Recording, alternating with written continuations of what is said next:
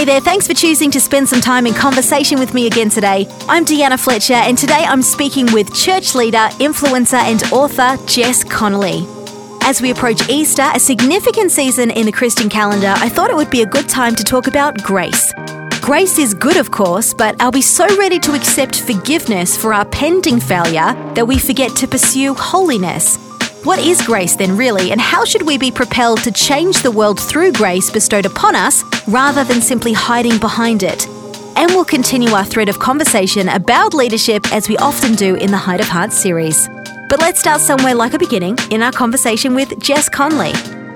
Well, Jess, I've never met you before, I've never spoken to you before, so it's a pleasure, firstly, to sort of meet you. You're, of course, talking to me over Skype. It's a little weird that we can do this. It is. It's crazy.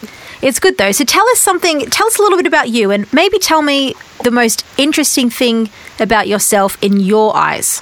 Ooh, the most interesting thing about myself in my own eyes. I would say I am a pretty atypical, if you just describe my life, I'm a pastor's wife, I'm a mom of four. To me, I feel like I do not fit what most people perceive when they hear that description.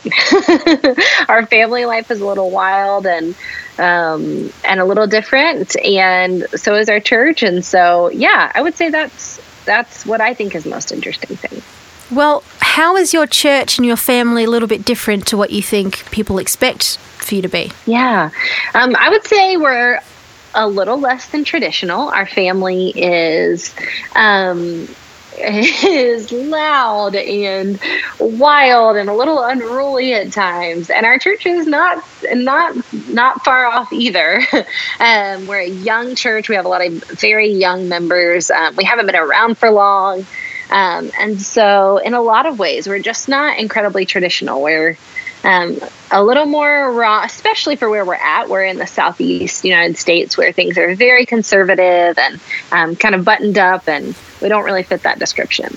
I see. Well, it sounds like the way you describe your family and your church would fit in very well over here, that's for sure. I love it. We hear just such great things about what's happening in the church in the UK and all of Europe. It just sounds wild and wonderful. It is wild and wonderful, and you should definitely come visit us. You should definitely come. We love it. And I want to come visit you because you're based in Charleston, and no word of a lie, like I have not spent a lot of time in America, but Charleston just seems like the most picturesque, beautiful place, and it's on my list of places to visit. It is voted number one city in America over and over and over again, like legitimately. So it is not a bad place to live. Wow. One of the things that I find interesting about you is you've just described to me that you have a loud church and a loud family, but I remember reading somewhere that you and your husband, you're both pastors, but you're also kind of introverts. Is that true? And how does that work out? We are. You probably wouldn't know meeting us. We love people and we love community. And so we're certainly not quiet when we enter a room, but we both definitely recharge by being alone. It's interesting, though, because I do think a lot of the time pastors are expected to be these super social, super charged by being around people, real extroverts, whereas if you're a little bit melancholy, that's like a bit of a challenge. I love the fact that you would describe yourself as more or less introvert people, and it works for you. But why do you describe your husband as being the pastor, or you just said yourself that you're the pastor's wife? Like, why that label? Yeah, it's a cultural thing that we're kind of sifting through and wading through.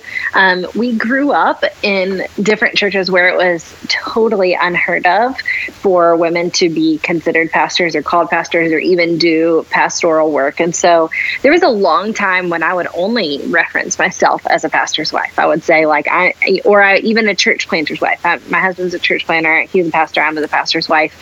And it's only in the last few years that we've experienced just a lot of freedom and healing and new understanding from the Bible about God's heart for women and for their role in the church. And so it's not just semantics, but we are trying to change our language and change what we say and how we do it. But we have reached a point where we say, you know what, women do pastor. They just do.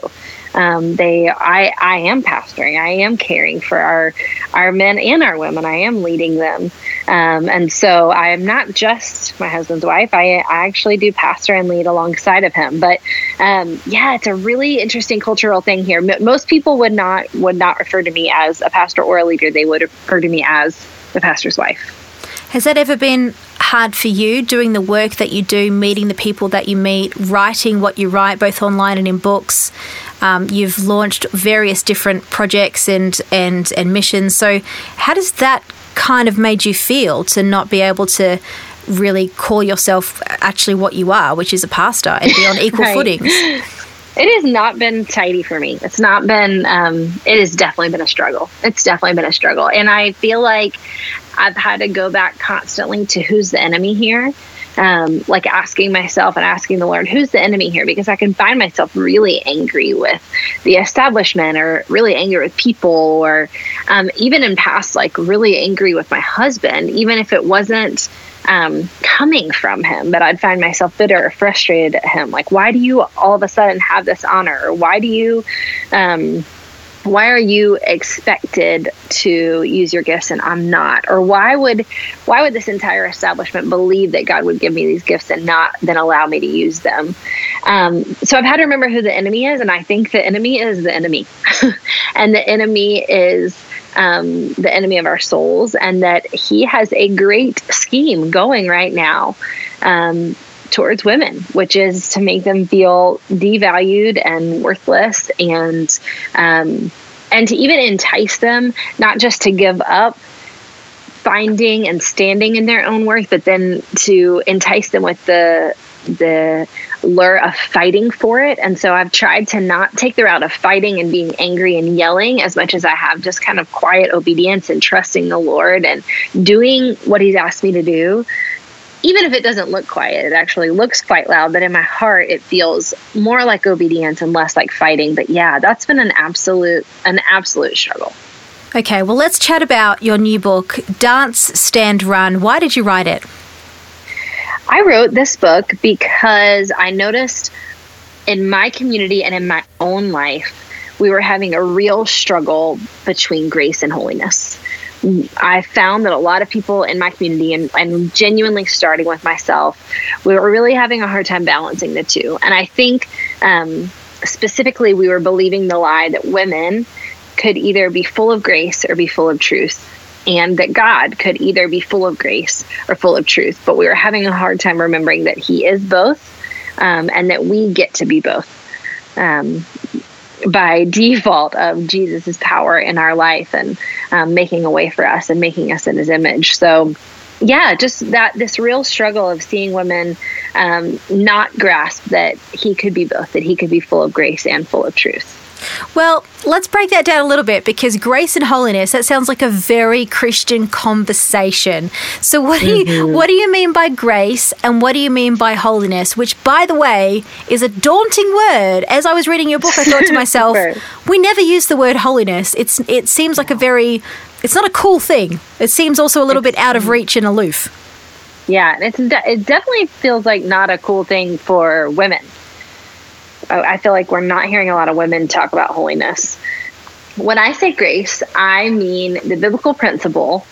God draws near to us, even when we're at our worst, at just the right time, when we need him, through his son, Jesus. And so that sounds like something, if we've been in church at all, we might have heard or known. But I think it's a really powerful concept that we forget, and that we can kind of water down if we don't really pay attention to how impactful it is. But yeah, grace, the idea that God leans in. He leans in at just the right time, not when we're good, not when we worked our way to him, not when we've made ourselves presentable, but leans in towards us because he loves us and makes a way through Jesus.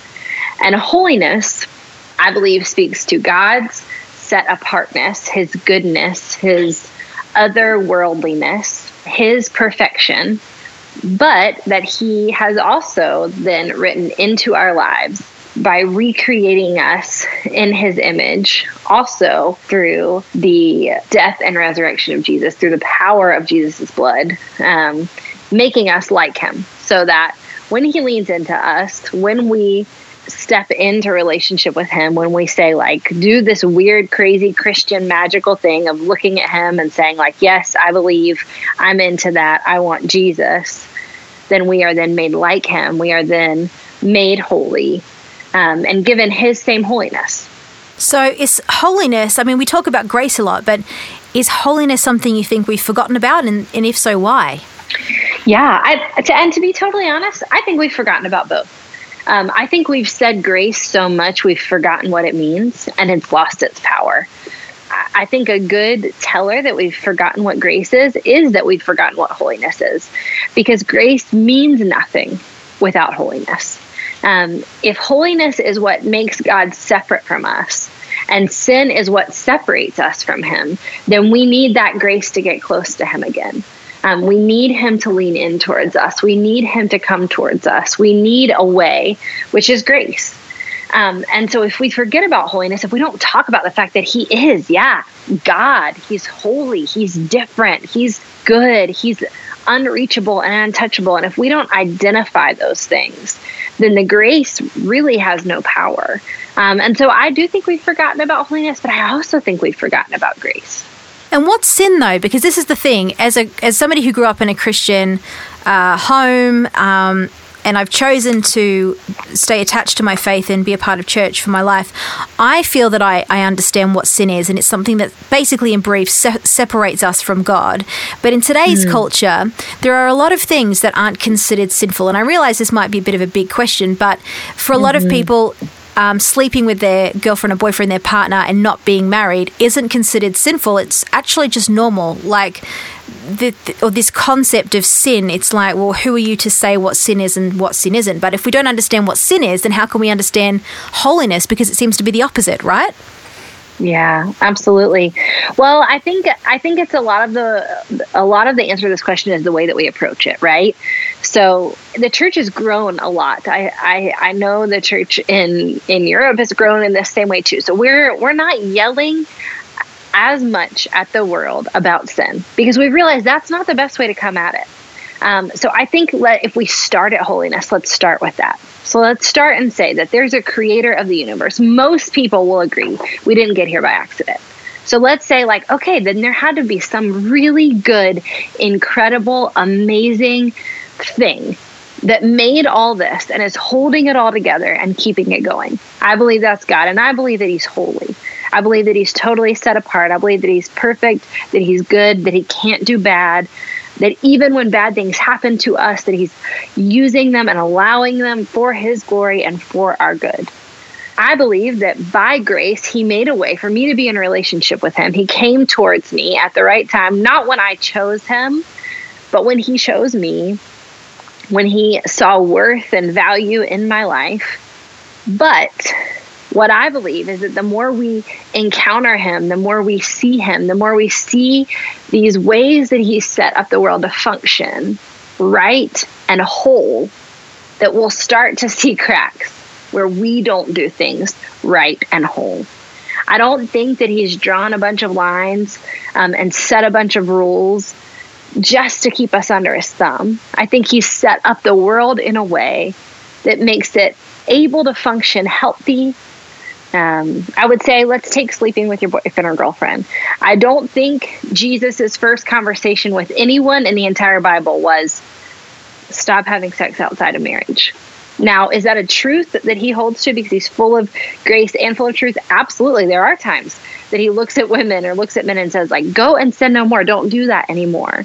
But I think the holy, righteous, healthy, whole life that he's invited us into is, hey, I've actually designed this beautiful relationship to happen inside the confines of marriage. I think you'll find that if you step into it, if you begin to agree with some of these holy ways that I've written your life to take part in, you're going to find some abundance. You're going to find some joy. You're going to find some love.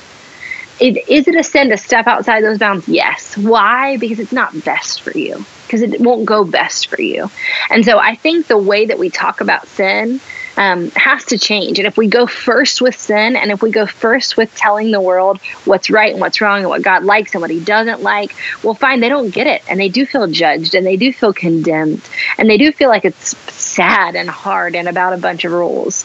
But if we start with God, and if we start with how loving and good and powerful he is, and then we move on to the fact that he made a way for us to be in a relationship with us, and he didn't ask us to earn our way there or do all the things right, then I think we start to see this picture of him that's a lot more healthy and makes a lot more sense. And we start to see sin as not just rules that are there to like confine us and constrain us, but more ways that we either agree with the way that he's made us holy like him, or ways that we don't. So this is my question then. Living a holy life, is that super achievable, or is that just daunting? It's a great question. I'd say the Bible says that we can agree with the fact that we're made holy. We can act holy. We can do things in a holy way by the power of the Holy Spirit. That is God's power that lives in us and works in us and tells us stuff to do. Some people might call it a conscience, but we call it, the power of the Holy Spirit. It's part of the Trinity God that's living and active in us. I do think it's possible for us to make decisions, to do things with our hands, with our bodies, with our mouths, with our time, with our money here on earth that are holy and beautiful and are and really partner with the idea that we've been made like God. Do I think it is possible to live a completely sinless, perfect, set-apart life in everything we do? No. I think we live under the constraints of a fallen world, and that means that sin, that brokenness is everywhere around us, and the only one who was perfect was Jesus. The only human who was perfect was Jesus. I don't think we're able to do it all absolutely perfectly all the time, and that's where grace comes back in. Do you think that the holy life, for lack of a better way of describing it, you've written your book Dance, Stand, Run with women in mind, but you do pastor a church, and as a pastor you lead men as well. So I'd love to ask you, do you think that there's a separation about this between men and women, or does it just look differently? Does running this sort of race, making good decisions, living a holy life, does it look differently with men than it does with women? And if so, how do you think? Because of course the different genders have different struggles. I think we do have different struggles. I do think we have different things that we're going to have to watch. But no, I actually think we're more alike than we think. I'll give you a small example. Like a lot of women, especially here in America, especially here in the Southeast, I hear a lot of women who struggle with comparison. They're just constantly feeling inferior to the women next to them, to their houses, to their cars, to their bodies, to what they do. And I think there's the temptation to believe like, oh, just women struggle with comparison. That's just a struggle that we have. But I think a lot of men struggle with that as well. I think sometimes it's less culturally acceptable for them to talk about it. But I think they're there too. So I don't know if the question is the holy life, is it the same? It's not the same, but I do think it's for sure equally attainable and equally challenging. Let's talk about comparison a little bit, because you being based in Charleston, you're in the south of the United States, which my picture in my mind is it's Texas and all these sorts of places, very picture perfect in the way that women present themselves a lot of the time. And correct me if this is not right. If this is not correct.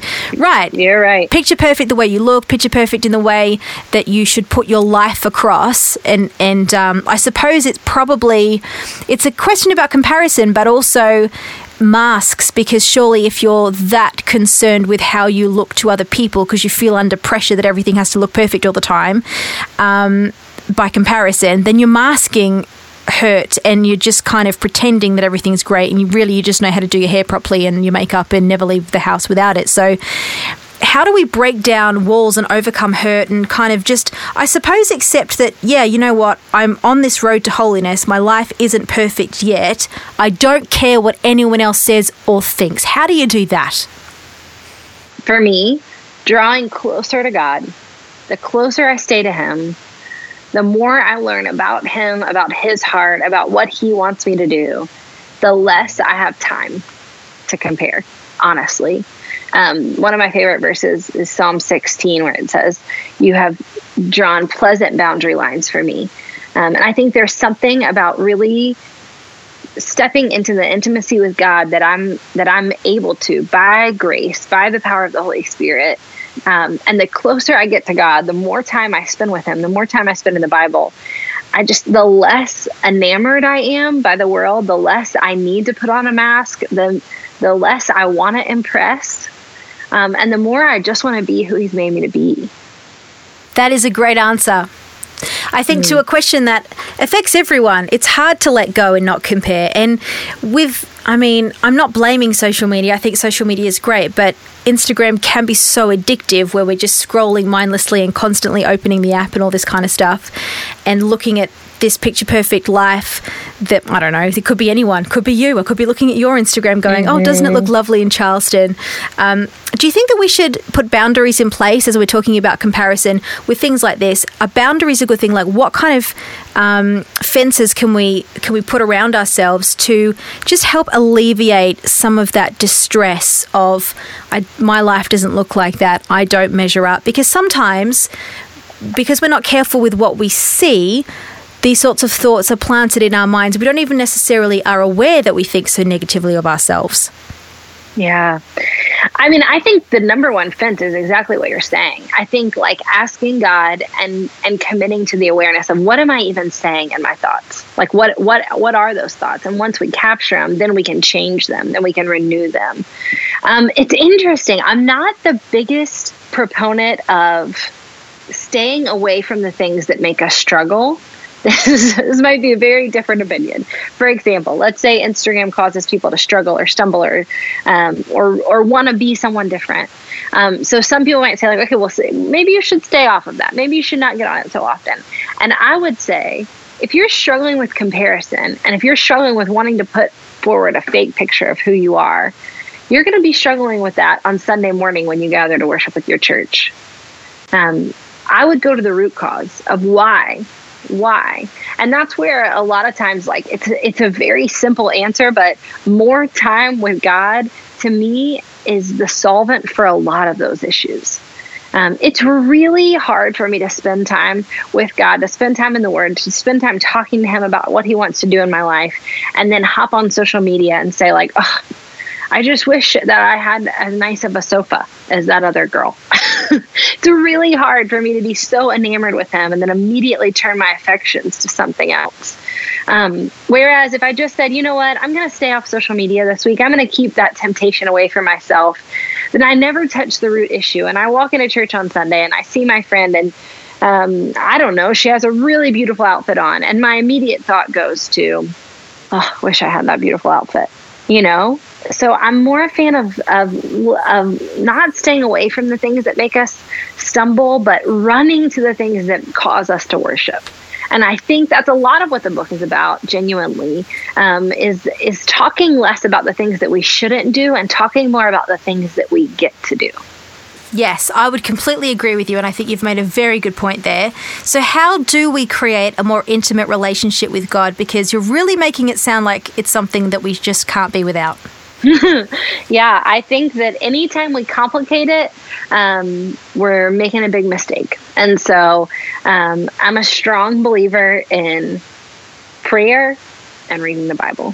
Simply praying and reading the Bible. And so by praying, I mean doing this weird thing where I talk to God either out loud or in my head and believe he listens. I don't always believe naturally that he listens, but I choose to believe. And sometimes I even say when I start praying, I'm going to talk to you. I'm not totally sure that this is even normal or not crazy, but I'm going to keep talking and I'm going to believe, I'm going to try to believe that you can hear me. And what's more, I'm going to believe that you can talk back. I'm going to believe that you have things to say back to me, that this is a conversation that you're going to respond in. And I'm going to wait until I feel something in my spirit stirring in me, that I hear something back from you, or that I hear something back from you as I go throughout my day or as I read the Bible. And then, secondly, the Bible, I'm a big fan of just reading it. Not trying to dissect it, not trying to understand it so that I can teach it to everybody else, not trying to conquer it and fill my head with it so that I can know a lot about the Bible, but actually just reading it as if it's a true story. if it's a story of God and his people and what I can learn about him and what I can see about his character if I'll just dive in. And so those are two of just my favorite ways to really deepen your relationship with God or start your relationship with God. And they're not flashy and they're not fancy, but I'm a wholehearted believer in prayer and reading the Bible. Well, it sounds like it works. So if it's simple and it works, all the better. Right. Okay, so knowing what you know now, what would you say to your 20-year-old self if you could pass on advice?